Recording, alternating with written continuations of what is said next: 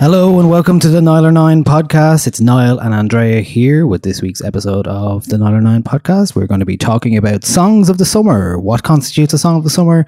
What constitutes your personal song of the summer? What is the song of the summer 2019? We will find out. We're also going to be talking about songs from an unlikely good-haired source from famous TV show, along with new tracks from Eider and Charlie XCX and Christine and the Queens.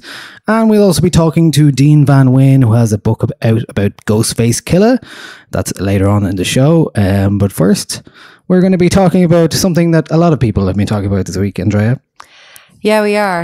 I think we kind of have to, don't we? Yeah. I think it warrants discussion. You sent me a message during the week and was like, are we talking about this? I was like, so I was interested in you saying that to me because you weren't totally familiar with Versatile? No. Okay, so I sort of knew that, like, my experience with Versatile is I knew that there was an Irish act called Versatile and young people liked them, and that's it. I didn't know anything about them being, like, even rap or anything at all until this week when everything just seemed to explode. Yeah, so what is the catalyst for all this? Well, the Dublin duo, Versatile, who pretty much packed out Longitude at one of the biggest stage over the weekend when it was on last month or earlier this month. They got announced for a 3 Arena show in November, which sold out on the day, no problem. Obviously, the 3 Arena is one of the biggest, is the biggest venue in Dublin and in Ireland for those kind of gigs. And it prompted a lot of people who were either biting their tongue or trying to figure out how they felt about Versatile to look further into what Versatile do and what they say. And it ain't good. Yeah, okay, so I was familiar with Versatile, of course, before this.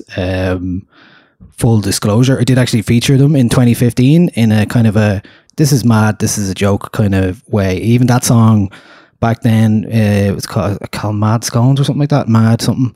I kind of didn't have any context for who they were. They were young lads who were doing a rap song based off like Slick Rick's children's story, who were also talking about hanging guards and selling drugs. And I was like, what is this? Where did this come from? And I remember at the time the post got so many views, and I couldn't tell you from where, because probably because, you know, they're also called Outburst Productions, Outburst Pal, and so since then I guess they've really, like, they kind of were. I thought they were this comedy, like, rap centered duo who were doing this music. Then they had a song out called Kenaman, which really did blow up. And I will say one thing that's really stood to them is their ability to be able to make engaging music videos to go along with their songs. That's been a key to their success so far. They're definitely a YouTube act. Yeah, I think there's somebody there, whether it's the two lads, which are Casper and Eskimo Supreme, pulling the strings on the music video front for sure. There's somebody making their videos look very professional, and they totally fit into, well, I guess, I mean, they're kind of like, they fit into YouTube culture really well. Yeah. I guess the thing about it now is that, first of all, the Irish Times did an article about a few weeks ago.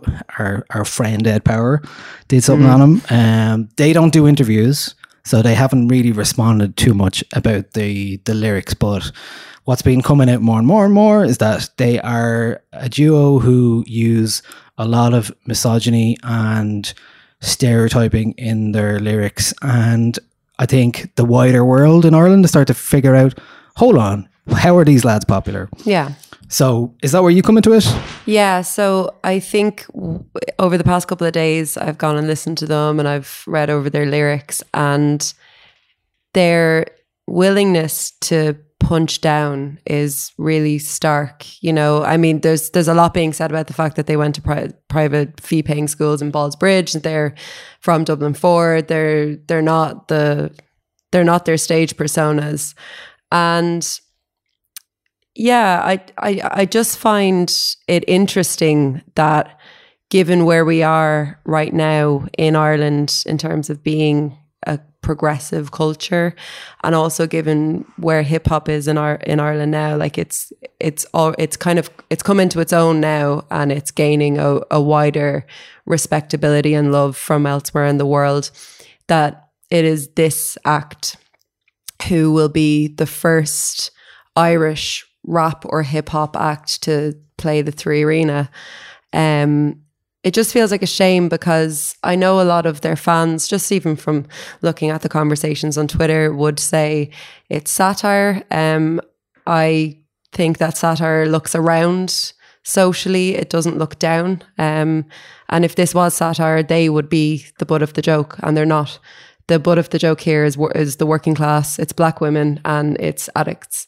And people in wheelchairs, which they've often used a wheelchair as their as a kind of a prop on stage and in their videos as well. Yeah, and I don't know. I kind of feel like thinking about it and trying to put myself into a position of somebody who listens to this music.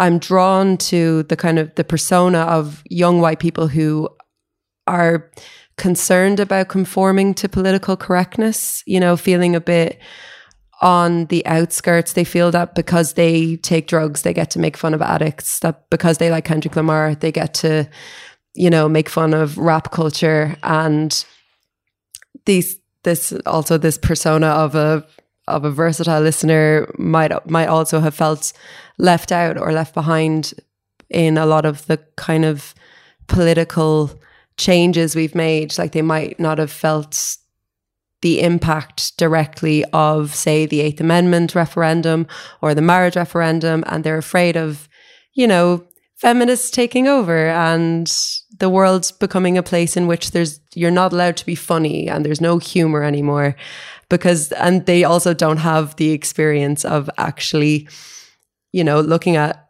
stuff that is actually funny or actually looking at satire. So they think that this is it, you know? So one of the strands of conversation around Versatile in the last week has, well, in my sphere, has certainly come from artists, and mostly hip hop artists, and mostly a lot of black artists, hip hop artists who are talking about this and giving out about it and pointing to their lyrics, especially one song, Dumb City G's, talking about black bitches and all this kind of stuff. That was a funny thing about that, like for me, is that song has been out for a few years and no one really copped it or was saying much about it, and now it's become an example of what they're doing that is negative. The other thing I think about this is that, like, I think it's really unfortunate that they are being called a hip hop duo, because they're not really. I agree. To me. Yeah, they're rapping, sure, but it's not. It's not a part of that culture at all. I watched the Longitude video live. There's a highlights reel from their set live at Longitude. First thing that struck me was that their music is a combination of kind of electronic and ravey kind of stuff with a bit of hip hop here and there. Their producer is Evan Kennedy, and he, I will say, like, he is a big part of the group, because that song, Ketamine, which I think musically is really interesting and has a lot going for it, but is let down by some really obvious kind of bad attempts at comedy and that kind of Eminem style, like beating somebody up or like punching down, like you said. There are moments in that song which could suggest they are capable of much more, and that's where I was sitting with it for a long time. I was like, I want to see where this goes, because I want to see if these two actually have the satirical abilities that they seem to suggest sometimes that they have, or are they just lowest common denominator going to, like you say, stereotyping and just not being able to handle the satire? Because I think a lot of things about Versatile at the moment is like, no matter what we're saying here, nobody who actually really likes Versatile, and there was a lot of people clearly in Ireland, mostly probably under the age of 24, 25, even younger, who just don't care what we have to say. Because there's always that, like, oh, well, this is our music. This is something that we want. This is they're funny. What do you care? Like, it doesn't matter. It's only a joke. Yeah. But the thing about it is, I mean, if that's the argument, if the argument is that that's the joke, here's the joke. Like, where is the joke? Like, what are we laughing at? Are we laughing at two middle class men in costumes of the working class and adopting a North Side Dublin accent and pretending to sell ketamine and heroin to, like, they've a line where they thank, quote, all the smackheads on Abbey Street.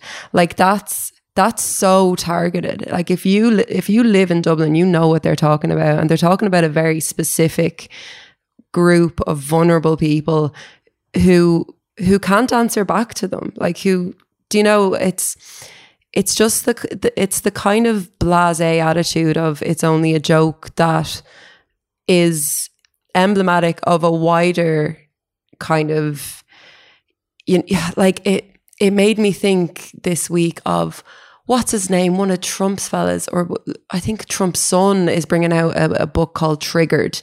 You know, it's this whole kind of like, to trigger is to be funny. And if you offend someone, that constitutes humor. And, like, obviously, whatever, say whatever you want. We live in a free country, blah, blah, blah. But if you're going to be funny, be funny. Like, make fun of yourselves. Like, make fun of yourselves as two middle class lads trying to engage with rap culture. That's funny. Like, I'd listen to that, but I don't necessarily want to. I don't ever want to listen to two people who are essentially privileged trying to give a voice to other privileged people who just want to play dress up and pretend that they're poor or marginalized for a little while. It just sucks. Like, it just feels like it's counterintuitive to where we're going socially and where specifically Irish hip hop is going. Yeah.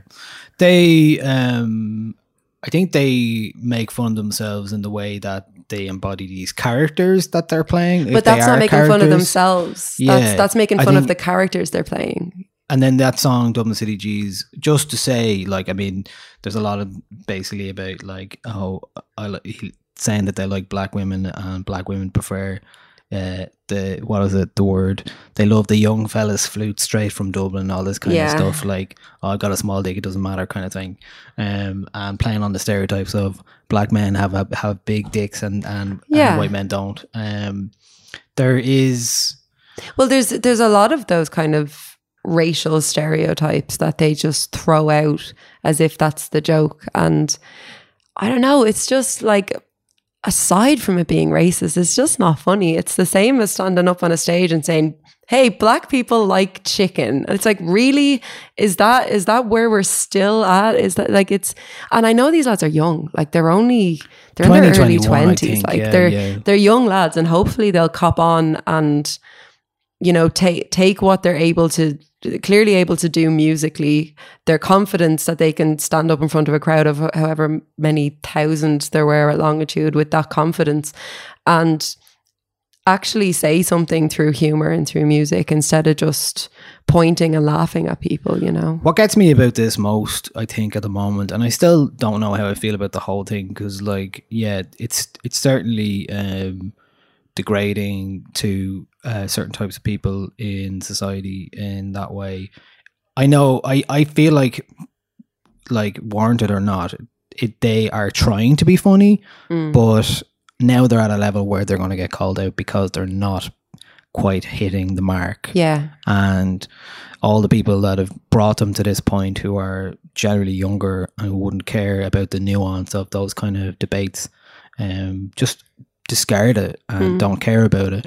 The other thing that gets me here is that, like, a lot of people, the conversation I've seen in the last week has been about, don't let these be the face of Irish hip hop. And I think that's a dangerous thing to put forward, because for me, in my head, I was like, Versatile are two fucking chancers who are trying on this thing, who are doing you know, who captured the imagination, but they don't represent Irish hip hop. Like that's no, but I think, and I think that's a dangerous thing for people to keep putting out there. That like, Yeah. oh, you shouldn't listen. You should listen to this instead. It's like they are a phenomenon, not because they are Irish rappers or rap at all. It's because they're like YouTube edgelords. That's what they're doing. Yeah. Like that's why they're popular. They're not popular because loads of people suddenly like rap music or anything like that. No. And they're not interchangeable. You can't interchangeably go, oh well, actually you shouldn't be listening to Versatile, you should be listening to something else. Like, well, I don't believe that the young Irish people that listen to Versatile also listen to God knows. Do you know? Like I don't believe that it's indicative of like somebody getting into Versatile is any way a clue into the Irish hip hop scene. But I think just because it's such a small, it still remains such a small scene in this country that they just get lumped in because they're rapping. And I think that's where the shame is. Like, I think one of the things that certainly helped that narrative develop is that Reggie Snow, when he played in the Olympia in 2018, brought Versatile out as a special guests. Yeah. Now, I remember that at that point, a lot of people were going, oh, I can't believe he brought them out. Fair enough. I understand that completely. But Reggie Snow is not based in Dublin most of the time, even he's from Dublin. So he's totally out of touch with what's going on here, probably. Yeah. And like somebody was like, oh, why would he bring Versatile out if he was actually trying to show, you know, Irish rap in a positive light? I think that's a lot of where that narrative came from. And I think as well to kind of, I've also seen within the discourse a lot of people saying, oh, well, you know, this has been happening for years. Like why is it a big deal now? It's a big deal now because it's selling out 3 Arena. And it means like young people are listening to this and finding it funny. And that to me is the problem. Like we're even socially kind of beyond Ireland to the UK, to America, like we have politicians who are making racist jokes and then saying that it's satire, or we have politicians who are just saying racist things and getting away with it. And we have this huge backlash against quote unquote cancel culture, that if you do anything to offend people, you're going to be seen as some kind of warrior of free speech. And they'll get away with it because they're selling tickets and they're easy to promote.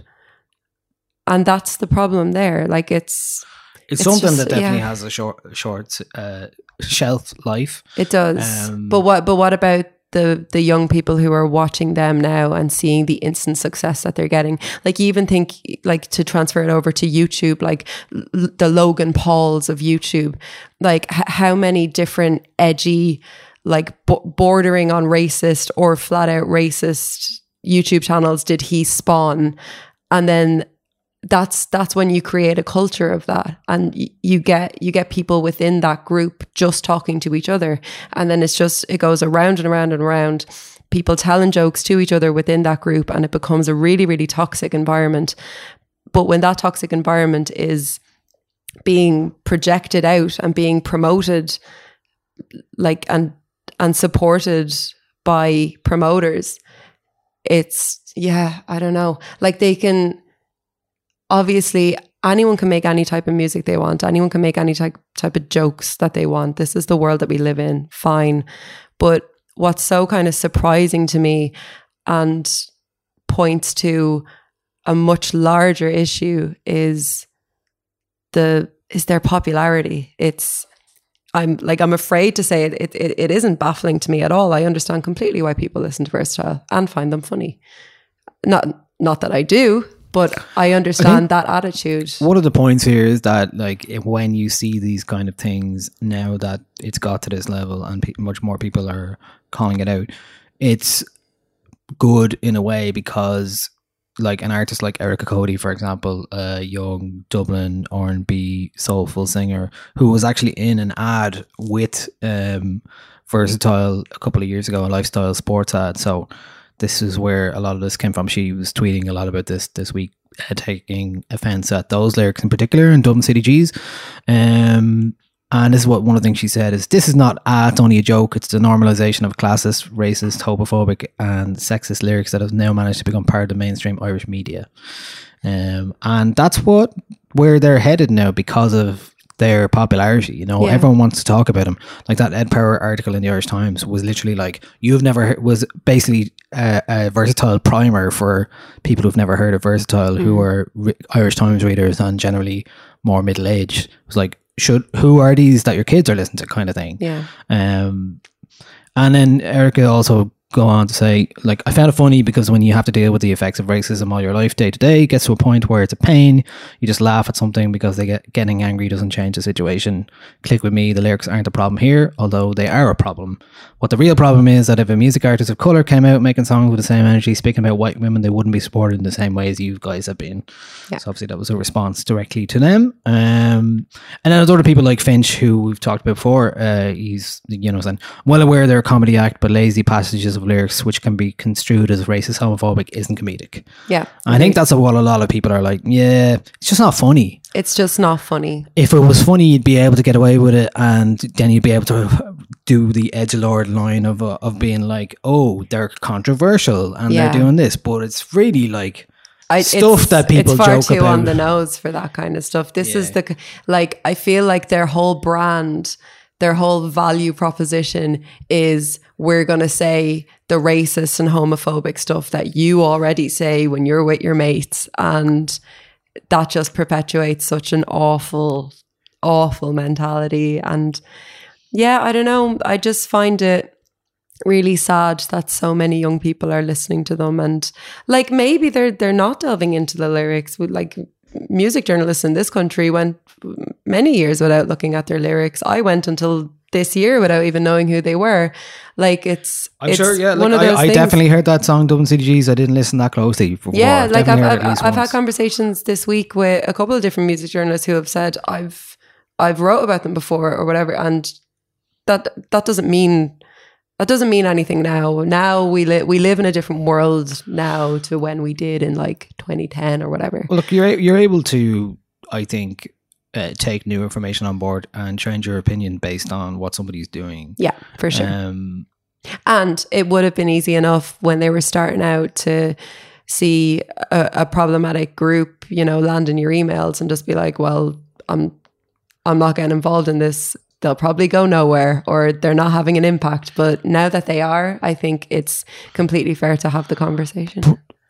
I guess the troubling thing about this for a lot of people is that they've got to this point without having much media coverage, you know? And I think that's where the shift in dynamic now with modern life has occurred, where you don't actually have to be supported by the mainstream media before you get to the trade arena in order to break free, because everything happens on the internet and that's where your fans are. Yeah. And this points to a wider issue with YouTube generally. Like, YouTube has come under a lot of very warranted criticism recently for their treatment of LGBT creators, for example, demonetizing their work, refusing to take down, you know, Stephen Crowder videos that are using homophobic slurs and, you know, targeting specific people. There's an intersection between, you know, perceived marginalization of white working class men, YouTube culture, YouTube edgelord culture, and cancel culture. Like, there's that Venn diagram is there, and people like Versatile and people like, you know, edgy comedians like, what's his name? Was cancelled last year. Louis C.K. Yeah. You know, those like that kind of I'm pushing the boundaries culture. It exists in the middle of those three kind of intersections, and I don't know. I only see it getting worse. Sorry. Well, if anything, it has placed a lot of emphasis on whatever Versatile do next in terms of their output and what they say in their music. People are paying attention now, so they can't really get away with it. There was an image of posted as well on Twitter for a screenshot from one of their friends' Instagram pages, which shows them in blackface, dressed up as two members of NWA. Completely unsurprised at that. Yeah. So yeah, those kind of things are going to come to the fore now if there's stuff in their past or if there's things that people are paying attention to. Do they have an album?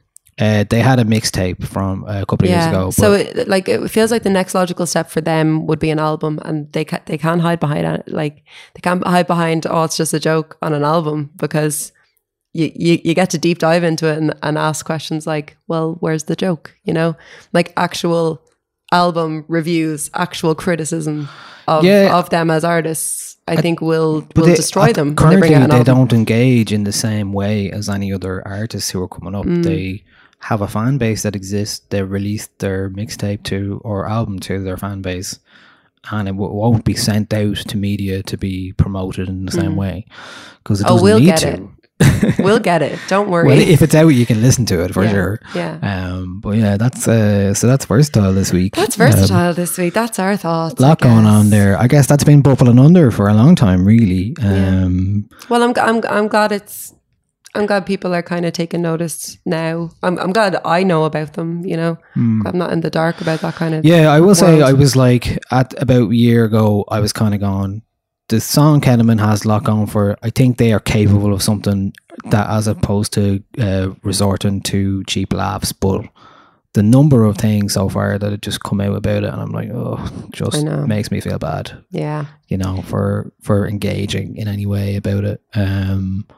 So it'll be interesting to see what happens next. That's for sure. They're gonna play to the 3 Arena. MCD are putting on the gig. MCD. They will put on, unless there's huge uproar, then they might cancel something like that. But they're not going to cancel it. They're not going to cancel something like that. They've sold it out. What's the point? Yeah. It's gonna go ahead, and the conversation around this is only going to grow, I would imagine. Yeah. And has it been on Joe Duffy yet? Oh God, I don't know. I'm sure it will if it hasn't yet. So that is versatile. So what else is going on this week, Well, Trey? Speaking of ticket sales, if I'd like you to, I want to invite you to cast your mind back to 2010 when a group or a business called Live Nation merged with Ticketmaster. Yeah. Are you there? Now cast your mind forward 7 years to 2017. And there was a secret phone conversation recorded between two people, one of whom is Live Nation's president of US concerts, Bob Rue, spelled like LaRue, and Metallica's, the band, ticket consultant / sometimes tour manager, whose name is Tony Kiokio. I'm going to call him Tony, in which Tony asks the Live Nation guy Rue to help him sell 88 tickets to Metallica's upcoming tour on resale 88,000. 88,000 tickets to the upcoming tour on resale sites. To which Rue replied, no, that would be immoral. No, he didn't. He replied, of course, saying that he can transfer thousands of tickets into another account for resale. And that account belonged to a broker hired by Live Nation. So this has come out this week because Billboard got access to that conversation, basically. And I wasn't surprised that this kind of thing is happening. We know this has been happening. Yeah, we know it's Time. happening. And Live Nation also said that it did this for, quote, around a dozen artists between 2016 and 2017, but that now requests have declined virtually to zero as tools like dynamic pricing, platinum seats, and VIP packages have proven to be more effective.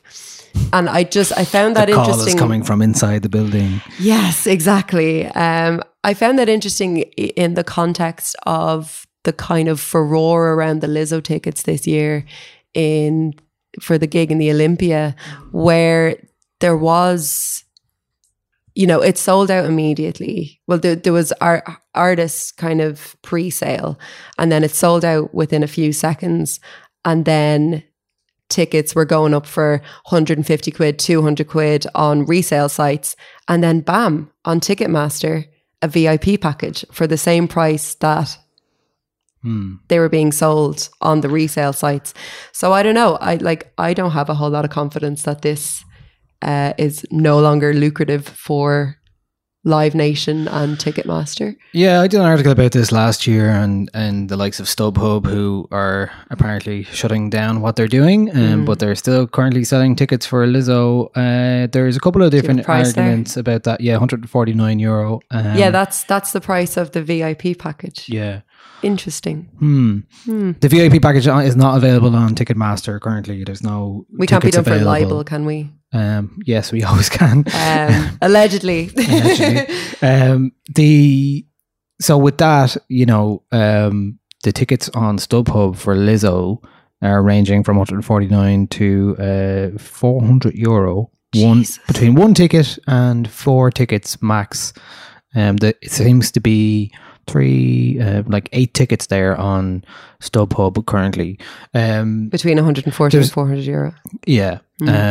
There is a lot of suggestions though still that ticket touts can still get into Spotify pre-sales like anyone else and buy up tickets. And I don't know if that still happens, but the suggestion is that still is happening. Where is that? Like, I would probe where that suggestion is coming from. Like, just generally. Like, I mean, if you're looking at there's 8 tickets on the StubHub right now for this Lizzo week, for example. It's the quantity thing that gets me. Is like, if Metallica are selling, somebody representing Metallica are selling 88,000 tickets on the sly, and the band don't know about it. They're making money off that. Well, I Who's mean, making the money off their that? Ticket consultant / tour manager knew about it. Yeah, and they're claiming they don't know anything about it. Yeah, but they're like a corporate rock band. They have their own beer and special premium packages. Well, Metallica for themselves tours haven't made a statement about this. The band haven't said anything about this. This has all kind of come from their tour manager. But yeah, no, they're absolutely a money making machine. Metallica, No Encore's Dave Hanratty went to see them in Paris, and he was sending me pictures of kind of the experience that you get when you go over there, and it's just merch. It's nuts. So that doesn't surprise me. What does surprise me is if it is happening kind of behind the artist's back. Like, this doesn't seem like something Lizzo would do, No, but just leaving the Lizzo gig aside for a second, there was supposed to be a complete ban and all these kind of things last year, but the reality is policing those is near impossible. Yeah. Like, all you can do is, if it's clear that thousands of tickets are arriving at the same time, something's up. Yeah. Something's up. Yeah. So that's one of the things I'd say about that. It is such a difficult thing to ascertain. So the fact that they have a secret recording of somebody saying this is proof of those kind of things. Oh yeah. So yeah, it just goes on and on and on. I even have a hard time remembering where we're at with it, because it seems to be changing so much. Yeah, it seems that laws are passed, and then they're not coming in until next year, and then here's a loophole. It's like, the reality of it is, you can't make something illegal if you don't know how to police it. Yeah, so politicians like Noel Rock can talk about doing all this kind of stuff and shutting this down. But the reality is, it's really hard to figure out the sources, where they're coming from. So their answer so far has been to kind of shut off the premium reselling websites like StubHub, who StubHub said they were going to be closing in Ireland very soon. But the fact is, there are still Lizzo tickets on StubHub right now. So what does that mean? So it's one worth keeping an eye on as well. So it's an interesting one. It's an odd one. Yeah. I just think it's it's like something from The Wire with a recorded phone call. I'm like, God, imagine getting your hands on that. You'd be delighted. But yeah, so that happened this week, and it is a bad thing. Yeah. Two bad things. Two bad things. In the news. So that's most of the news stuff we're going to talk about this week. Will we move on to songs of the week? Yeah, I think so. There's better news there, I think. Okay, let's start with our first one. This is from Charlie XCX and Christine and the Queens, and the song is called Gone. I feel so unstable, fucking hate these people, how they making me feel lately, they making me weird, lately. I feel so unstable, fucking hate these people, how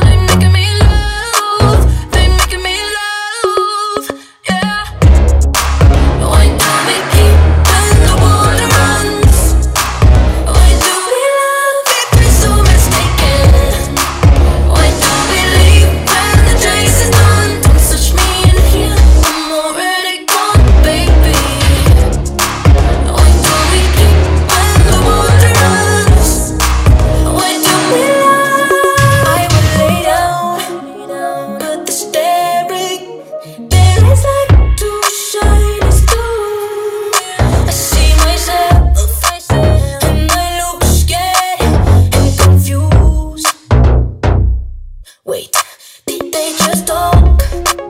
Why is it too loud? Do they wish to run through me? Am I a smoke? Am I the sun? Who decides? Oh, I feel so unstable. Fucking hate these people. How they making me feel, baby? They're making me weird, baby. Okay, that's Charlie XCX and Christine and the Queen. Song is called Gone. It is from Charlie XCX's forthcoming album, which I believe is out in September, and one of many of the guest spots on the album that is Christine and the Queens with Charlie. How do you feel about this song, Dre? She's a good collaborator, isn't she? Like I think she Can do, yeah, for sure. I don't know if this is like the best example. I will say I wasn't sure what to make of this when it first came out. And I think a lot of it was due to the video. It's just like, it felt like a lot of misdirection going on in the video. I haven't seen the video. All right, it's just the two of them with so much energy throwing themselves around the place. I'm like, is this like, it felt like watching two young kids dancing to their favorite song. Oh, that sounds nice. But it just felt like, whoa, there's so much energy here. What is going on? Yeah. And I couldn't process the song at all at first. It's definitely grown on me since then. Has it? Yeah. But it's taken me, it probably took me about 8 or 9 listens really before I was like, oh, this song is actually quite good. Yeah, I don't know if I'm quite there yet. I'm not sure if the chorus hits as much as I wanted to. I think that's fair. Like I think I want more of the Christine the Queen sound in it. It feels like Charlie is definitely dominating this sound here. It very much sounds like a Charlie XCX song. And it also sounds a lot like a lot of the other pop music that's been released this year. So it didn't stand out to me as being a song from the Charlie XCX that I like. Right. More so a pop song that's very much of 2019, do you know? Well, I actually like the bombastic nature of the song. It is A.G. Cook who has produced a lot of the Charlie XCX songs in the last few years. And I like that kind of Charlie XCX stuff where it's like that PC music kind of vibe, the kind of upbeat, deep low end, that kind of like interesting pop song almost. And I like that part of it. I do like that part of it. So, and it makes sense to me that this is on the Charlie XCX album, that it sounds more like her than Christine. If it was the other way around, it would be a bit strange to have it on a Christine album. And yeah, you could say she's just a proxy for Christine, just a proxy for Charlie XCX in this, in terms of like a collaborator. She just does the verse that Charlie would have done if she wasn't there. Like I don't know.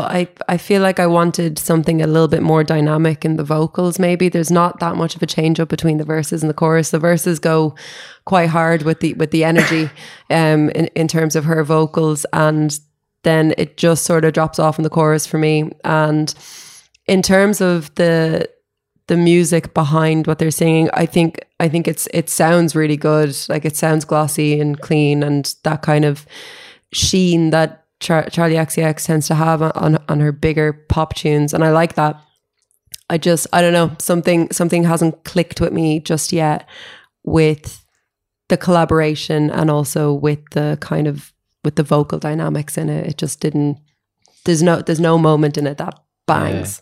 I got in trouble with the Charlie pop stands a few weeks ago when I was tweeting my desire for Charlie XCX to release the album that I think she has in her.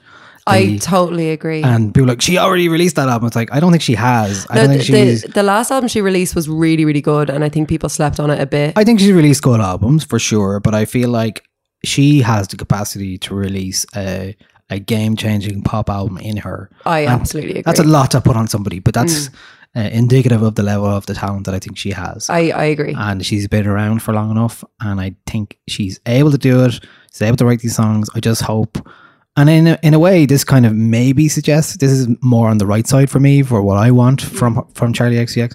If there was an album, look, my favorite Charlie XCX song is probably that song that she did with Sophie, Vroom Vroom. Like it's so ridiculous. Mine is Boys. Yeah, okay. Like that's the route I want her to go down. Okay. So somewhere in between would be good. Yeah. No, I definitely agree that she has she has better, and that it's not to diminish the work she's done in the past. I think she's a great artist, but I think you're dead right in saying that she has a game-changing album in her, and maybe this will be it. Yeah, maybe. Okay, that's Charlie XCX with Christine Queens. Both are playing Electric Picnics this year. So you can check them out if you're going, if you have a ticket. Up next, we have a surprising song from, how do we say it? It's right. We're either going with Djo or Djo. Let's go with Djo. Because Djo. his name is Joe, right? Joe Keery. It's Steve with the good hair from Stranger Things. Steve. He released a song, and it's actually pretty good. It's pretty good. And this is what it sounds like. Cutting the page, things are looking up. That time is out of my range. What drinks will lead to the change? Out on my own, kicked out of the show. I'll take what's mine and I'll go. It's just like my own brothers used to say. There's something wrong with this world. I feel it coming on, and contradictions take their toll. Is that my way went wrong? Then something struck me, it struck me deep. So that is Djo with a song called Roddy. Came in of nowhere for me at all. You put this on the list that we were selecting songs for Songs of the Week from. I was like, who is this? Yeah, so it And was. before you gave me the answer, I Googled it and I was like, oh, how weird. Did you know before you listened? No, I had no idea. Oh, okay, so yeah, I was sent it this morning, and I was like, oh, this is cool. This is kind of my jam. What is this? And then I realized it was Joe Keery. Who you have personal feelings for. I have a marriage with him in my mind. Yeah. So he plays Steve Harrington on Stranger Things. He's the best thing about the show. And this, like, musically, this is kind of right up my street, that it's a kind of a gentle, hazy, moody psych pop. Like, it doesn't push too hard for anything. It's just, you just kind of bop along to it. It's really relaxing to listen to. And this isn't like a kind of now I'm famous and now I'm going to become a musician. He was in a psych rock band called Post Animal. Okay. Before, he was in that band when he got the role in Stranger Things. And then before they released their LP in 2018, he left the band because he didn't want his kind of budding stardom to overshadow the band, which I think is kind of cool. And I've gone and listened to a couple of their tracks. They're pretty good. Joe. Yeah, and he's nice too, you know. He's not only talented and dreamy, he's nice too. So yeah, I'm really excited to hear more from him. This is great. I was pleasantly surprised by this. Yeah, it was really nice. Good man. Like, I haven't brought myself to watching the music video yet because I don't know if I can take him. Is there a music video? I think so, yeah. Oh, okay. I don't know if I can take him, like, seriously doing like a moody music video man thing. Well, we'll have to see if that happens. We'll see though. But for the moment, musically, I'm taking him seriously. Yeah, well, I heard this without any context. It's like, this is nice. What is this? Yeah. I like it. Into it. So yeah, that is Joe Keery from Stranger Things with a song called Roddy. DJO is just how you spell it. So that if you want to look for it more and give it more listens, I think I will be hearing that again. I think I will too. Up next is a song from Tandem Felix, a new song from them. It's called Nightclub. I Sold My Soul to the Devil. A night in the city with the washed up and their offspring so confused. In the upstairs, tied to the nightclub by the laces of my boots.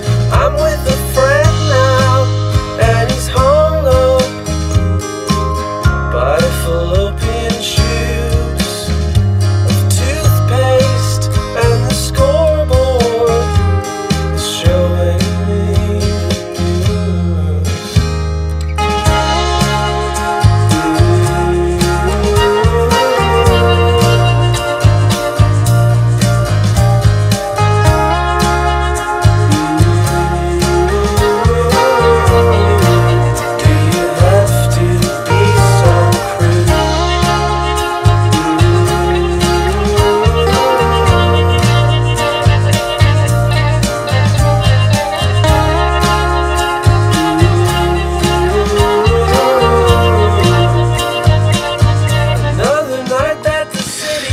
That is Tandem Felix with a song called Nightclub. I Sold My Soul to the Devil. They have a forthcoming album coming out later this year. Yes, I think so.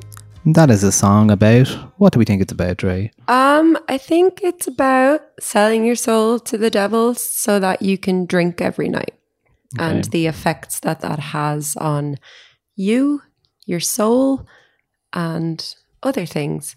And I really, really, really like this song. I think I love the pace of it, how it it's really considered, like it takes its time with things. The instrumentation is also very considered. That like later on in the track when the violin comes in, I just think it's such a warming moment. And alongside this, obviously, David Topley's like really great storytelling lyrics. Like it's proper, you know, it's proper folk, and it's just like I was listening to it walking around town today on my way here, and I was like, yeah, this is definitely a whole mood as opposed to just being, you know, a snippet of something. I'm really excited to hear it in the context of an album. Well, I love the lyrics, and the primary songwriter David Tapley says, over 3 nights, over 3 verses, I wanted to plot my decline on graph paper. 1 night with friends, 1 night stuck in a queue, and 1 night begging to leave. Night 1 smells like mint and aftershave. Night 2 is dressed like a cowboy, and night 3 is scared to go sleep. There you go. Yeah, that feels familiar. At first I thought this was going to be a song about how crap nightclubs are. I was like, hold on a second. I was getting Hang defensive. on. And then I was like, no, it's not like that at all. No, Okay. it's really, really fantastic and considered work. I think it's brilliant. Cool. So that is from Tandem Felix, and that is called Nightclub. I Sold My Soul to the Devil. Up next is a song from a duo called Eider from England, and they had an album out last Friday called Emotional Education, and this is from it called Saddest Generation. You said that I shouldn't want you. I said I still did. You mad motherfucker. You mad motherfucker. You hated the world and you told me we wouldn't work out 'cause you didn't want kids, but I just wanna love ya. Yeah, I just wanna love ya.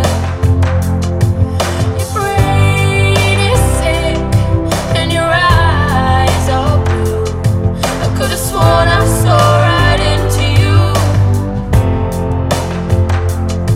And I know you cared from the way you looked when I told you I was scared.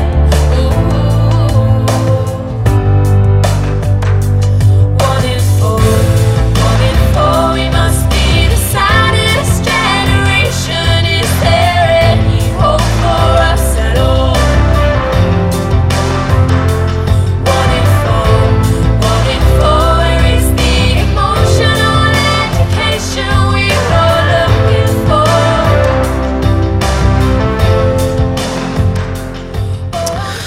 That is a band called Eider with a song called Saddest Generation. I think what struck me about this were the lyrics mainly. I was kind of taken aback by, I've been a fan of Eider, I guess, for the last couple of years, just liking their tunes. A lot of the lyrics, they're quite pretty melodies and nice songs. And what struck me about this was the kind of anger in it, about... It seems to be drawn from a personal situation. It says there's a line there about you said you didn't want kids, but it also seems to be about mental health as well, perhaps. And maybe this is me projecting, but the anguish that a lot of young, maybe millennial aged people feel about the world and what the possibilities that people have for themselves in the world. And I was just kind of struck by the very forthright and direct nature of those lyrics as well. For a song like this, I wasn't expecting it. I think that's a fair reading of what the lyrics are going for. There's moments in the vocals in this that I really like, and I like the overall kind of sound of it, but I think the effect of it overall is a little bit too kind of fist grabby teen anthem-y for me. Like I just feel like the central message is slightly too on the nose for me. I get that as well. Yeah, I Yeah. can totally feel like the song is called Saddest Generation. Yeah, like they're definitely not wrapping anything up in metaphors here. It's very stark and very direct. But I just kind of guess appreciated just- that, you know, Yeah, like because I wasn't expecting it. Yeah. It wasn't like a song from Logic or something like that where it's about like, you know, suicide or mental health. It's like, it was just came from an unexpected source for me. I didn't expect this from this Yeah, band. I think that's what makes it interesting. I just think I just felt as it went on towards the end in that there's more vocals are kind of added to the chorus and it becomes very anthemic, and it was maybe verging on cheesy for me, and I don't know. It was just a little bit on the nose for me, but Yeah, I'm saying that kind of divorced from knowing anything about them, like or its context within the album, and and I think that the central message is obviously a good one to be talking about, you know. Yeah, I haven't actually listened to the album properly yet, so I don't know. But this was actually the song that was chosen for me on my release radar this week. So that's how there I you go. heard it. Not realizing they actually had the album out. I'm interested to see how this works in the context of the album, which I must do properly. I think I've listened to half of it, but I also must. I'd like to see them live properly and see how that shakes out and what it's like live. Yeah, I totally get your point, and I see that. I can see that from both sides about like, yeah, it is on the nose, and it doesn't try to be subtle, but kind of like that about it. Like those lyrics, like "you mad motherfucker." It's obviously, you know, it seems to be talking about mental health and using that kind of anger you might have with somebody who might be struggling with something in a kind of a very primal way. I did like the lyric about not wanting kids. I felt like that was a very generational kind of approach to that. Just because, I don't know, you just think about the context of the fact that people of the millennial generation can't even think about that because we can't afford houses, and do you know that kind of thing? Yeah, and that's It's just certainly that where kind I of- think I got that idea of Yeah, that song I is like that actually lyric a about lot. that. Yeah. It's partly wrapped up in like the situation of being a young person in the 21st century in 2019 right now, and being like, I can't see a future for myself, so how could I see a future for my kids? And not getting a chance to kind of quote unquote grow up properly in the same way that our parents did and stuff. So yeah, it's a good message. Good gals. Okay, that's our songs of the week for this week. Briefly, just want to say thank you to everybody that signed up to the Patreon the last week. We had about 50 new members sign up. Welcome. I did actually finally email everyone. I'm not great at asking for money, and it is a hard thing to do. But, you know, I'm really grateful for anyone who did sign up in the last week and who signed up before. It really does help us do what we do. And if you are one of those people who enjoy this podcast and enjoy the website and any of the writing from the likes of Luke and Kelly on the site and myself, and appreciate the gig guide or our playlists, anything like that, and want to support us, you can support us from $5 a month on patreon.com/909.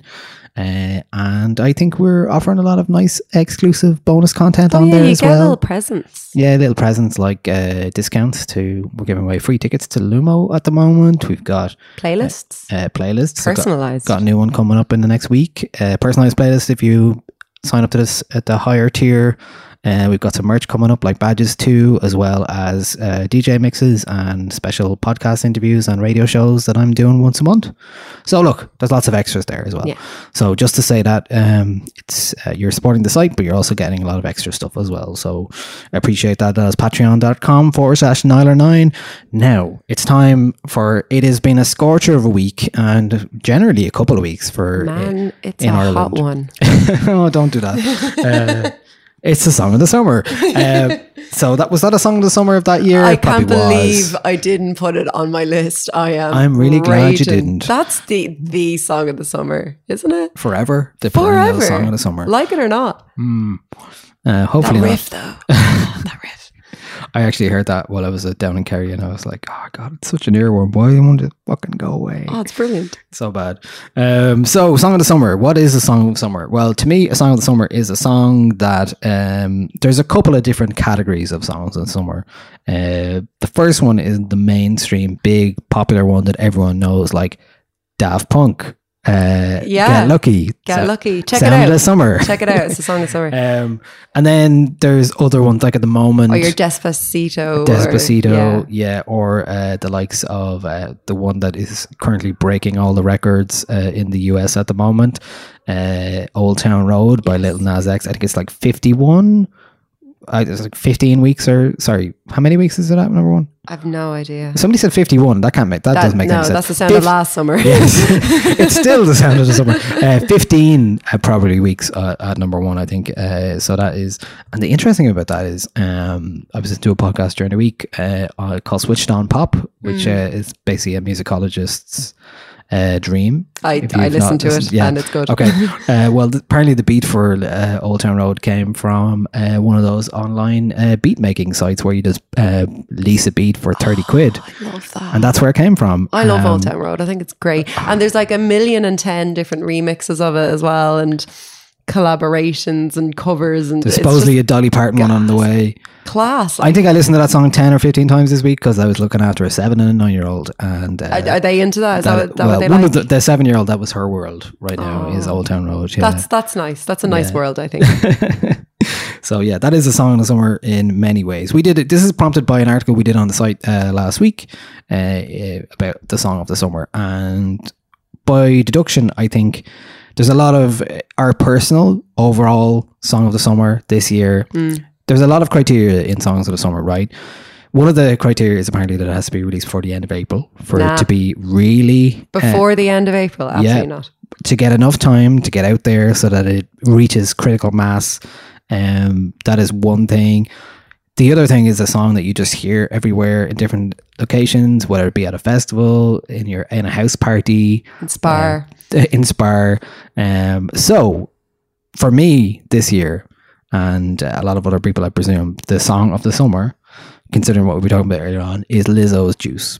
I think that is the song of the summer.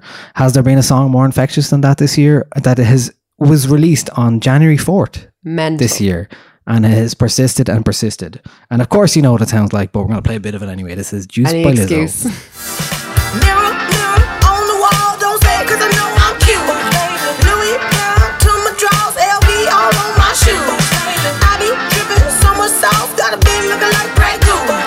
Lit up like a crystal ball, that's cool, baby, so is you. That's how I roll. If I'm shining, everybody wanna shine. Yeah, I'm gold. I was born like this, don't even gotta try. Now you know. I like shot a nigga better over time. Now you know. They just say I'm not the baddest bitch, you lie. It ain't my fault that I'm out here getting loose. Gotta blame it on the boots. Gotta blame it on my juice, baby. It ain't my fault that I'm out here making news. Time to put it in the proof. Gotta blame it on my juice.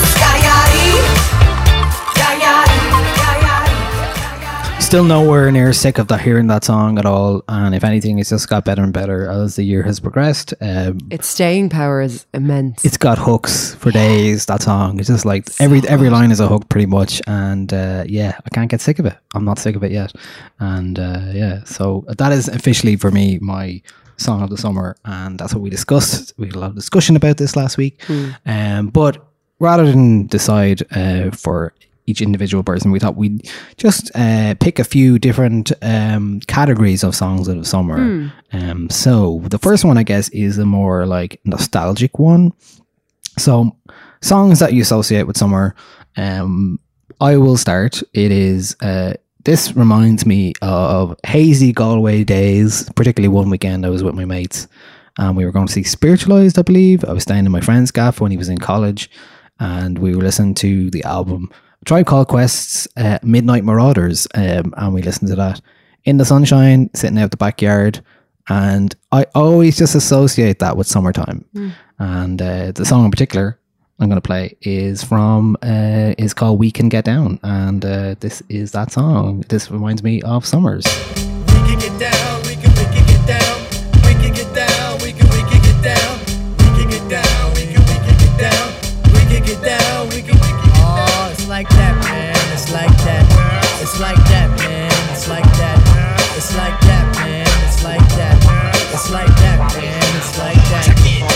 I'm the cherry on the top of your ice cream. I'm the mystic thought inside your dream. Listen to the way we pulsate the jam. I'm the nigga here with the mic in hand. Styles that we present are just a few to do away with you and your humdrum crew. This is 93 and the shit is real. Black people unite and put down your steel. Ladies, make a forum on your sexual drive. Devote it to your lover and make it thrive. The rhythm's an F, I'm a hip-hop body. Release my energy with the force of a shotty. Standing on the wall with my polo on. Talking to the girl with the display born. Keep the poetry in my black knapsack. Got my Timbo horse and my double bit pack. Hit the city streets to enhance my soul. I can kick around over. So that is a song that I associate with summers. Main reason is I'm trying to think about basically it's a song you've heard in the past and that you go back to, that you associate with summers. I think another version of this would have had a song by the Beastie Boys because they're basically my favorite act. I remember a whole summer when To the Five Boroughs came out, just listening to the album Outside a lot, and even Hello Nasty. I associate that with a summer holiday in France. When I got it on cassette and I listened to it on my Walkman a lot. So that's just one of those examples of the kind of song or album you might have listened to. So that was my choice. That is Tribe Called Quest. We can get down. Dre, what would be one of your personal choices for a song of the summer? So every year on the first day, I don't know if this is a thing that everyone gets, but I always get one day where I feel like the season has changed. You know, and you're like, now it's spring, now it's summer, now it's autumn. It feels like summer today. And when that happens, I always listen to Another Sunny Day by Belle and Sebastian, which follows the criteria of a song of the summer because it came out on the 6th of February in 2006. That's true. By our yearly, yes, the yearly categories. Yeah. So I have a few kind of theories about what makes a song of the summer. I think most of them will have a reference to the weather. It'll be relatively upbeat. It'll be released in either spring or summer, obviously. It'll be a favorite at festivals or gigs, particularly outdoor gigs. And I have seen this song performed a good few times at outdoor gigs. It'll be radio friendly and it'll be either sing along or it'll have a big hook. Interesting. And I think your choice there fits almost all of them. I don't know if it references the weather at all, but there is a reference to ice cream in it, which I will accept. Yes, I think that counts. Yeah, and Another Sunny Day by Belle and Sebastian definitely fits all of those criteria. It's just I've talked about it before in the podcast when we were talking about the songs that make us happy. It's just one of those songs that I smile every time I listen to it. That is nearly enough for a song of the summer, to be honest. Absolutely. That's a basic criteria. Yeah. A song that makes you smile. So this is Belle and Sebastian with Another Sunny Day. Another sunny day, I met you up in the garden. You were digging plants, I thought you beg your pardon. I took a photograph of you in the herbaceous border. It broke the heart of men in flowers and girls and trees. Another rainy day, we're trapped inside with the train set. Chocolate on the bar, steamy windows when we met. You got the attic window looking out on the cathedral. And on a Sunday evening, bells ring out in the dusk.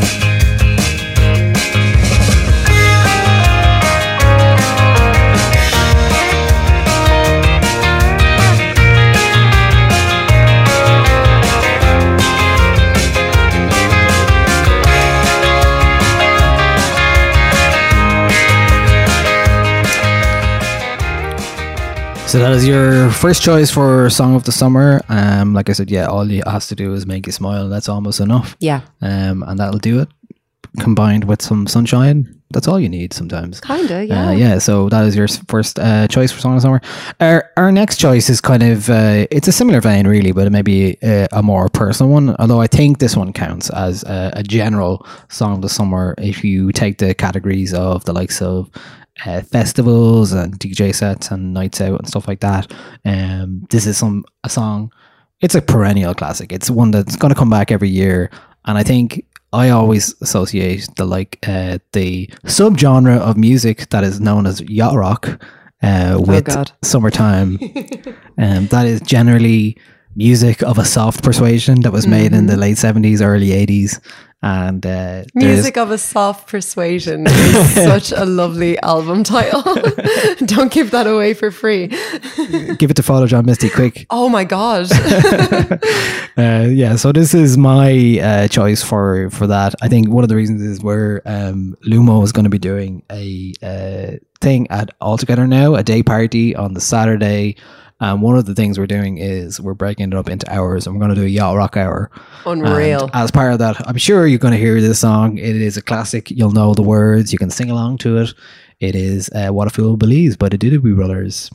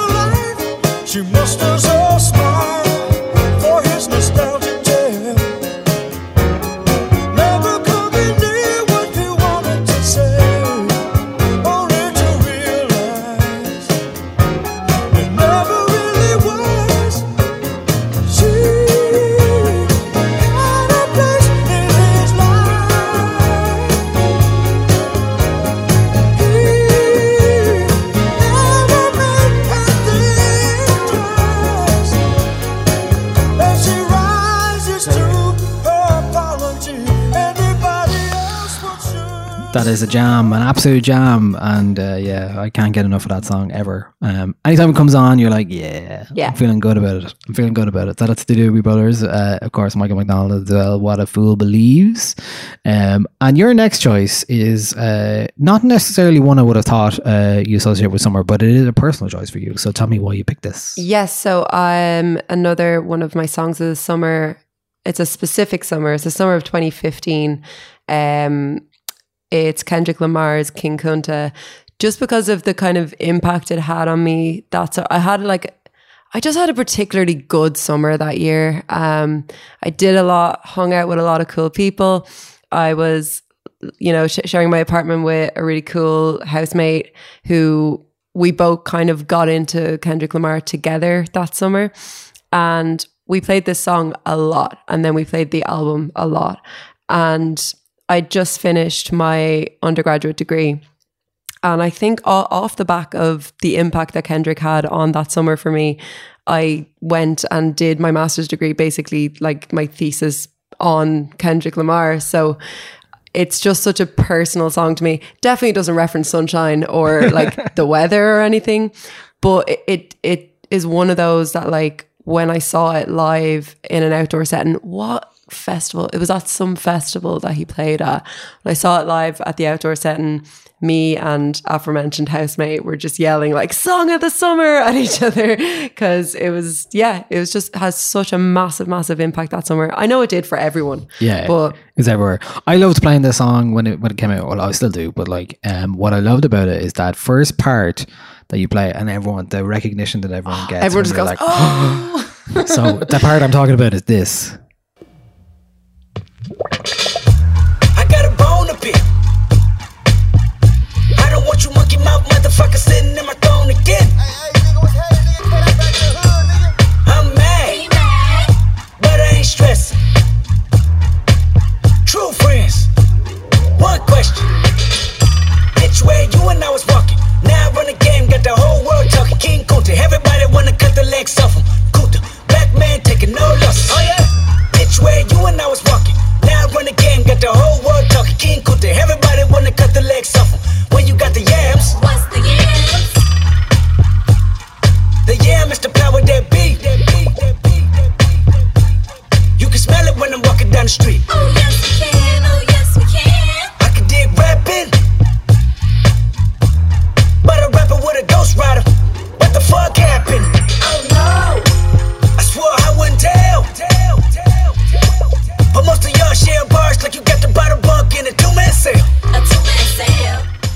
We all know how good that song is, that is King Kunta by Kendrick Lamar, but I'm interested to know what the title of your thesis was. Oh, Tell the people. The title of my thesis was Black Music in White Space, an analysis of the live performances of Kendrick Lamar and Beyonce. There we go. That was it. Yeah.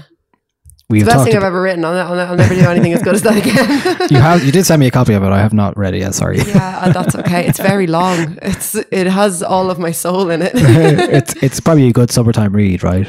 Yeah, sure. There's a lot about like institutionalized racism in it. So that's, Book of the summer. That was quite a summer for me writing up that, let me tell you. But anyway, that song is substance enough anyway Yes. to give you some energy to go on with Summer those kind of feels. things. Yeah. Yeah, because it's funny, like I was writing it the year after and I wrote a lot about that song in it, and it was amazing to just like have to sit down and study while all your friends are off enjoying their summer and you're stuck inside a library writing a thesis, and I'm like, I'm just here listening to Kendrick, like, and I'm watching Lemonade. This is actually as good as it's ever gonna get. You set yourself up pretty well for that one. Yeah, it was good. It was a good time. Good. Okay, so our final category for Song of the Summer at this juncture is this year's Song of the Summer. It's a song that is your current jam, your song that you want to listen to right now. And so my Song of the Summer for 2019 is from Anderson .Paak, featuring Brandy. It is called Jet Black. I have played this DJing a lot, and I was talking about it on the site during the week. And one of the reasons I think it has a superpower in it is that at great volume and with good speakers, this song sounds incredible. And it's one of those songs that I think that if you didn't even know what it was, you'd be like, oh, what is this? And it really works in that regard. So here is that song, if you don't know what I'm talking about. She was a fan, but a friend didn't care. I like the ones who buy their own damn beers. If you want to toast to the life that you live, pour enough shots for the whole year. Jet black hair, baby, jet black hair. Matte black Jeep with the Rubicon grill. Ooh, it's been a while, baby, don't go there. Ooh, it's been a while, baby, come here. Shaped like pear, baby, jet black hair. You bought the drinks and I paid no care. Hold a nigga down, don't go nowhere. Ooh, it's been a while, baby, come here. We peeking. Hands above us, feels like someone lifting me. We peeking. Hearts like covers, feels like someone's singing for me. We going in the front of the window. Yeah, that's Anderson .Paak and Brandy from Jet Black from a somewhat disappointing album, Ventura, but that is clearly the standout of it for me. It's a song I keep going back to, and it has that kind of hazy brightness that I think works really well for blaring out car windows, for example. As well. It's just got that magic to it. It's got the lyrics that kind of evoke that kind of good time. We're having a good time in a I have a club theory or as elsewhere. well that the lyric feels like someone's lifting me could be mistaken as feels like summer. Oh, I thought it was feels like summer for a long time. Yeah. So like I think if you hear that in a club or in a festival situation, you might be Feels like summer. Feels like summer. Yeah, exactly. And added bonus for this song is that Brandy features on the hook. Who I'm sure there's no doubt. 1998. When she released The Boy Is Mine with Monica, that was the song of the summer of that year. I'm sure of it. It was definitely released Brandy in time. the queen of summertime? So there we go. For me anyway, maybe she has two big hits for songs of the summer. So that is Anderson .Paak and Brandy with a song called Jet Black. As I was saying, I'm going to be playing that at Lumo this weekend for sure. And I'm probably going to be playing for the next few months and the rest of the year.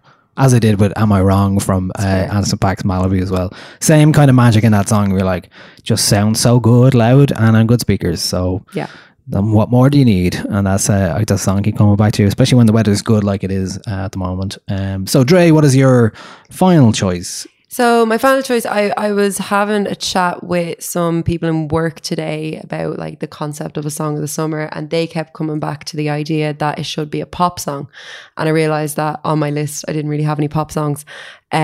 So 2 years ago, I remember walking around, I was going somewhere that evening and it was nicer out than I thought it was going to be. And I was in like jeans and a jumper and I was like, after work, I was like, I have to go in somewhere and buy a dress. So I was in like Zara or somewhere, and it came on a playlist, and I literally remember having the thought, finally, here's my song of the summer, because it came out on the 26th of July, and it's Charlie XCX's Boys, and it's just such delicious, sugary pop music that, again, makes me smile. It's humorous, and it's just got that hook. It's so good. And yeah, so that's my kind of pop music choice for Song of the Summer. Let's hear it. I was busy thinking about boys, boys, boys. I was busy dreaming about boys, boys, boys. Head is spinning thinking about boys. I need that bad boy to do me right on the Friday, and I need that good one to wake me up on a Sunday. That one from work can come over on Monday night. I want them all, I want them all. And when they finally leave me, I'm all alone. But I'm looking down and my girls are blowing my phone up. Them 20 questions they asking me where I'm at. Didn't hit 'em back. I'm sorry that I missed your party. I wish I had a better excuse. Like I had to trash the hotel lobby, but I was busy thinking about boys, boys, boys. I was busy dreaming about boys, boys, boys. Head is spinning thinking about boys. Every city I go. That's Charlie XCX and Boys. Yeah, I agree with you. I think the ideal Song of the Summer has pop smash written all over it. Like one of the ones from last year for me, and because of the crossover appeal it had for a lot of people in terms of like you heard it at DJ sets, and it was, you know, the way like oftentimes when people, even in more serious DJs, are like, oh, I better finish with a song that everyone kind of really knows and get behind. I heard this a lot, the song by Calvin Harris and Dua Lipa, One Kiss. I heard that a lot in that context of it was a song that everyone loved. It was a song that DJs were playing everywhere, and it was just a pop banger that I thought I'm really in worked. the like 0.001% of the world that just cannot stand that song. Oh, It goes I see. through me. Not my song of the summer. Okay, very good. Well, sure, that's maybe one of the reasons why it wasn't. I think my song of the summer last year was Neutron Dance by Crystal Clear. I didn't 'cause- have one. Okay, Yeah. you didn't have one. It's a sad summer. Sucked. Was it you listened to Lana Del Rey instead, maybe? Oh God, no. Jesus. But yeah, that's it. Look, sure, maybe there's going to be another song of the summer. You know, you never know. I mean, you know, it's probably too late for it now. Like Drake, Nice for What was probably another one last year as well. Yeah, you know, like, yeah. released at the right time. Well, I mean, massive artist. Charlie's song didn't come out till the 26th of July in 2017. It's currently the 24th of July. So we've got 2 more days if you want to beat out Charlie XCX. Okay, but she never got the full impact of. No, she didn't. If she had it released in April, it would have been much more. She should have. Popular. There you go. Anyway, Charlie, do it right. Come on. Get it together. Right, up next, we're going to chat to Dean Van Wyn, a writer based in Dublin who writes for the Irish Times and others, and who has written a book about Ghostface Killah, Wu-Tang Clan's secret weapon. Not that secret, really, but I had a chat with him earlier this week about the appeal of Ghostface Killah. The book is a series of essays that blend music criticism, cultural examination, and personal appreciation. It is called Iron Age, The Art of Ghostface Killah. It's by Dean Van Wyn, and I had a chat with him. So let's have a listen.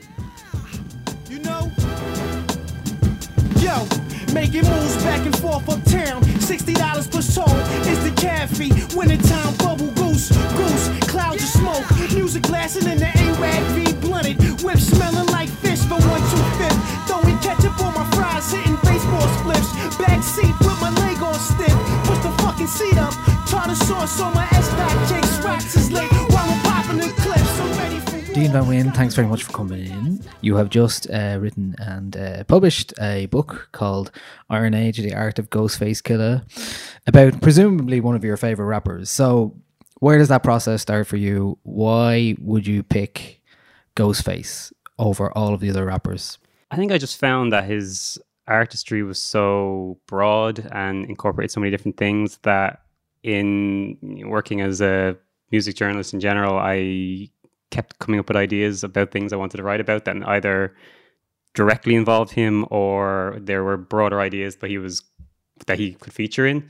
So after a while, it kind of started just to make sense to me to put them all into one long form project. So what is it about Ghostface that makes you want to insert him into every conversation or every pitch? He kind of unites so many different factors of what makes a really great rap artist. So yeah, I think he's just so very well rounded. And then as a kind of a personality, he's quite enigmatic as well. And the book isn't actually quite like a biography. So I wasn't trying to get to the bottom of his life story or anything, but his story is shrouded in mystery, which is interesting to me as too. And one of the reasons I also wanted to do the book is I think his legacy is secure as part of the Wu-Tang Clan. They will be remembered forever. But his legacy as a solo artist isn't quite as revered. And so it is hard when you've made your name in a group to establish yourself as an individual, as a great artist. So that's one of the things I wanted to do with the book, is pretty much just kind of siphon him off and say, well, this is why he as an individual is one of the great rap artists. Where does your obsession start with Ghostface? Like, is there any particular track or album that? Yeah, definitely. Well, when I was growing up, I was a big rap fan, and I grew up mostly in the 90s. So Wu-Tang was big in the schoolyard. I went to school in Walkerstown, and we used to get... Hey, look, it was big everywhere. Like, yeah, in Killah, it was the same. It was like people reciting Triumph back at each other all the time. Yeah, and I think kind of the HMV in the square had a rap rack, and there was one on Henry Street as well, and lads used to get the CDs, and then we'd pass songs around then on cassette tapes and all this kind of stuff. And Wu-Tang were a really big part of that. Gravel Pit was obviously a huge song. Even before that, Wu-Tang Clan, Ain't Nothing to Fuck With was a big song.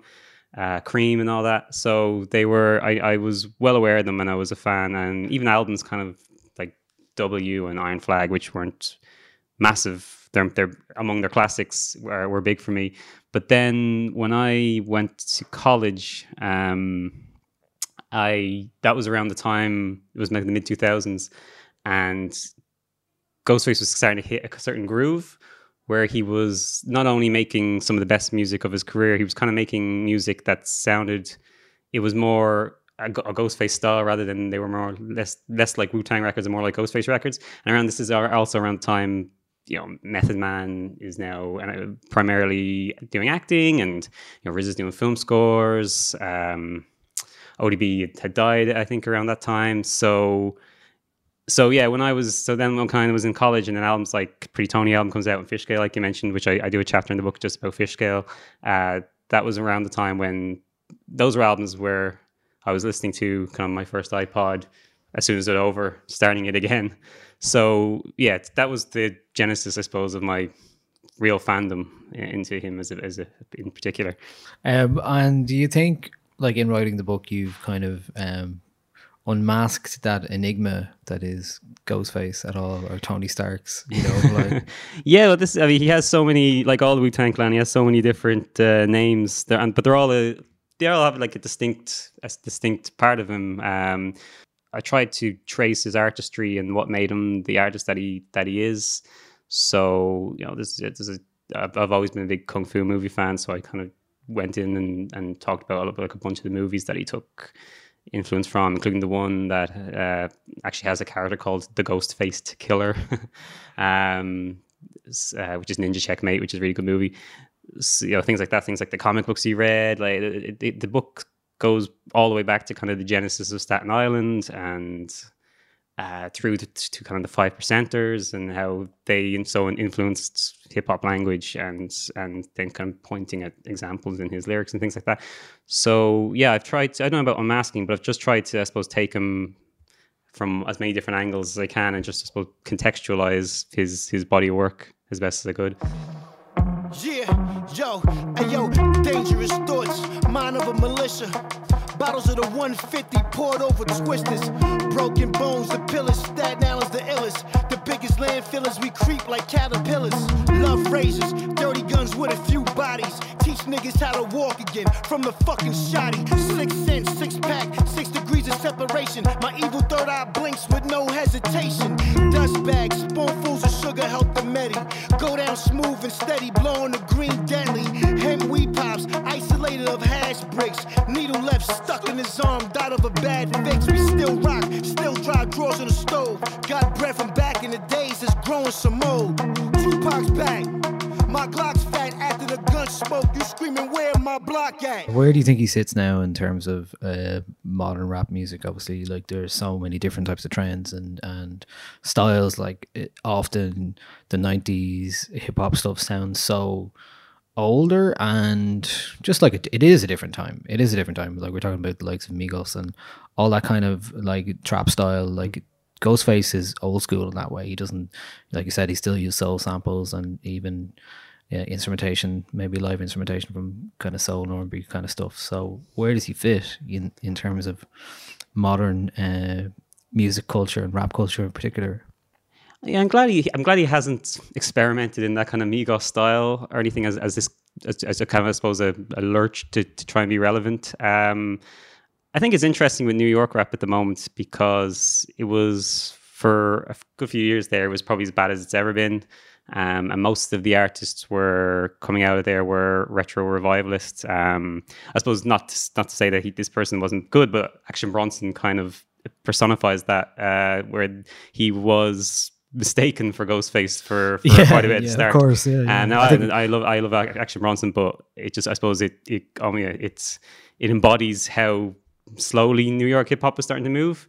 But I think now you're seeing guys like Griselda Gang, West Side Gun, and all those guys who, and West Side Gun named his album Supreme Clientele, pretty close to Ghostface, Supreme Clientele, and they've worked with Raekwon and stuff like that. So I find them interesting because they're taking that Wu-Tang aesthetic, but they're moving it into different places. And then you've got these guys like Six Press and Mike who are making New York music who are drawing from old aesthetics, but making it their own and casting it into something new. So I think Wiki is another artist I really like. Ghostface big fan of him. Yeah, for sure. He's another guy who has been influenced, I think, by the Wu-Tang Clan, and Ghostface had a really good verse on his last album. So I think among these guys, he's seen as like a senior figure, and his style meshes well enough. But it's interesting to me and exciting that these guys aren't, just sitting around making music that sounds like it should slide into the 90s and as it should. So yeah, I guess like for me, like Wu-Tang is just so central to everybody's like me and my peers' childhood and like growing up, and you're like hearing rap. I remember like you talked about cassettes, and like one of the first cassettes I got from somebody was just like a collection of rap music from late 80s, early 90s, and it was like, this is what you have to get into.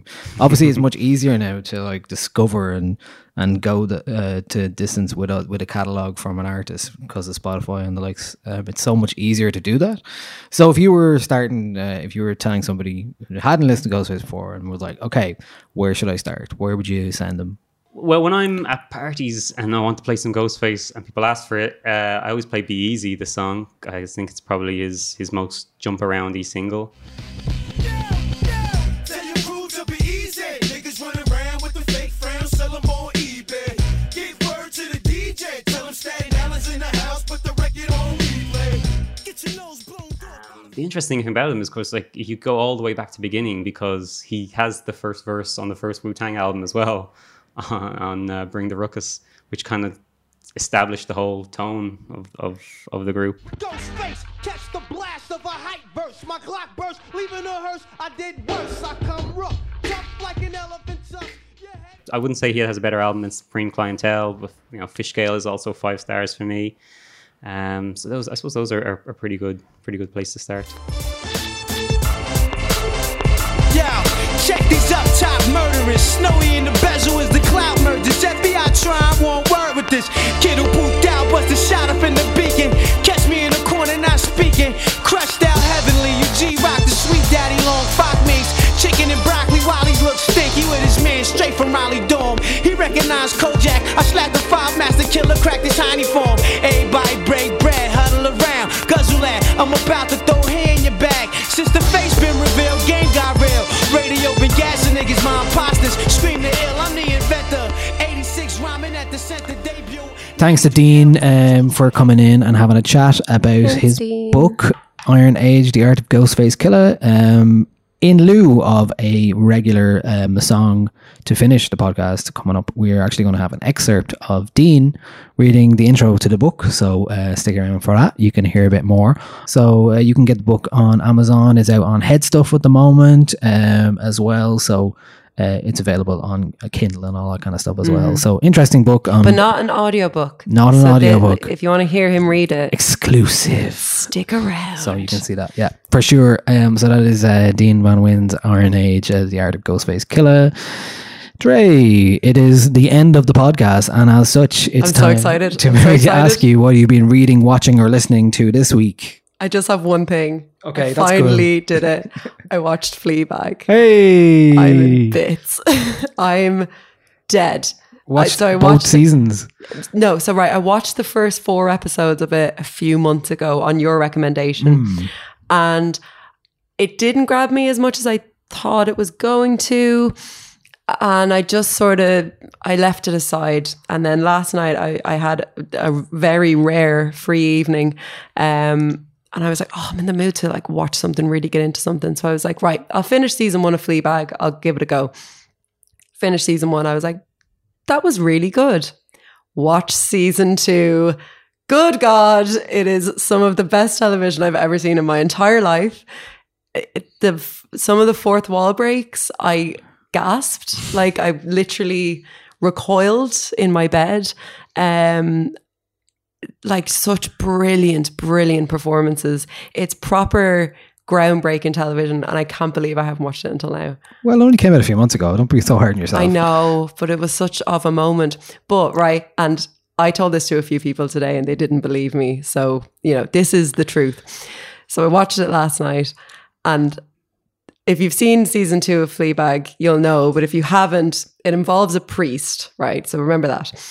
I get on the bus this morning and I go and I sit down beside a young man who is reading a book, but not any book. He was reading the Bible, which you don't see very often, but he was there reading Matthew. And I was like, do I now believe in God? Is this the Lord talking to me and telling me? I don't know. But yeah, it was fantastic. And I was literally going around the office today being like, who's seen Fleabag and who will come and talk to me about it, because I'm devastated there's not going to be any more seasons of it. But if you're out there, like, DM me about Fleabag, because I'm still very much in it.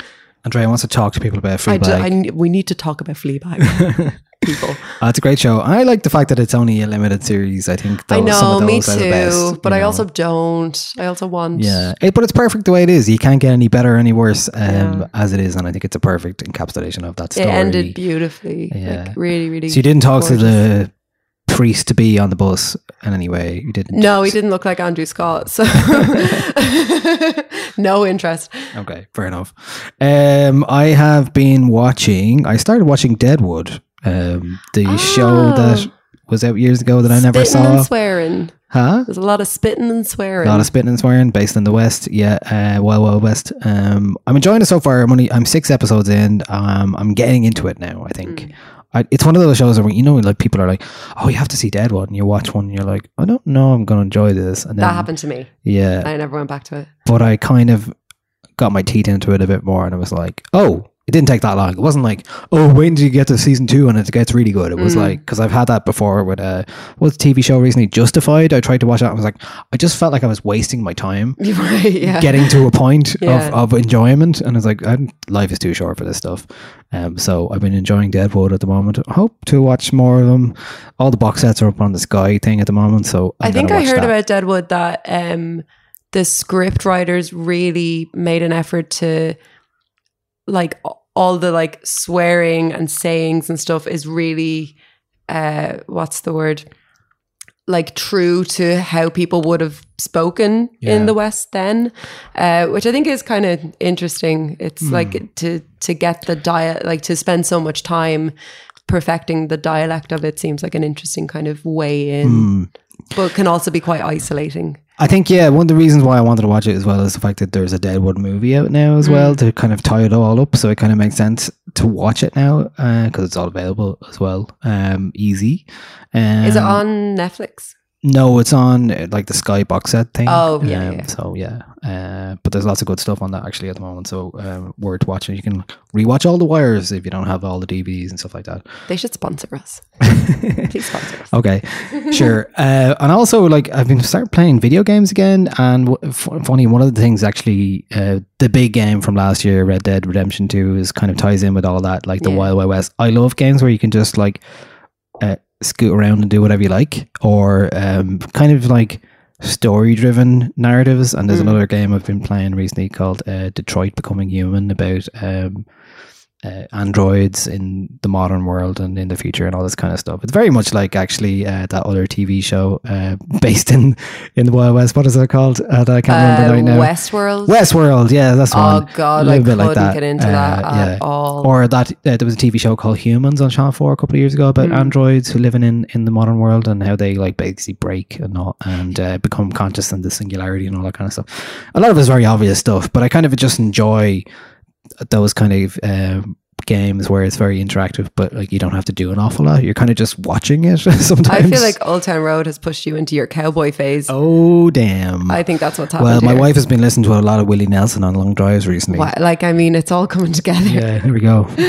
Gonna saddle up and move west. Yeah. And that's it, really. I've been listening to a lot of Tyler, the Creator's album in the last week, as well as aforementioned Beastie Boys, my summer song kind of jams. So I've just been listening to them on repeat as well. That's pretty much it. I haven't been reading anything other than the New Yorker. Big stack of my other thing I'm always doing is reading the New Yorker and catching up, and something I really enjoy doing as well. So that's me in terms of media consumption for this week.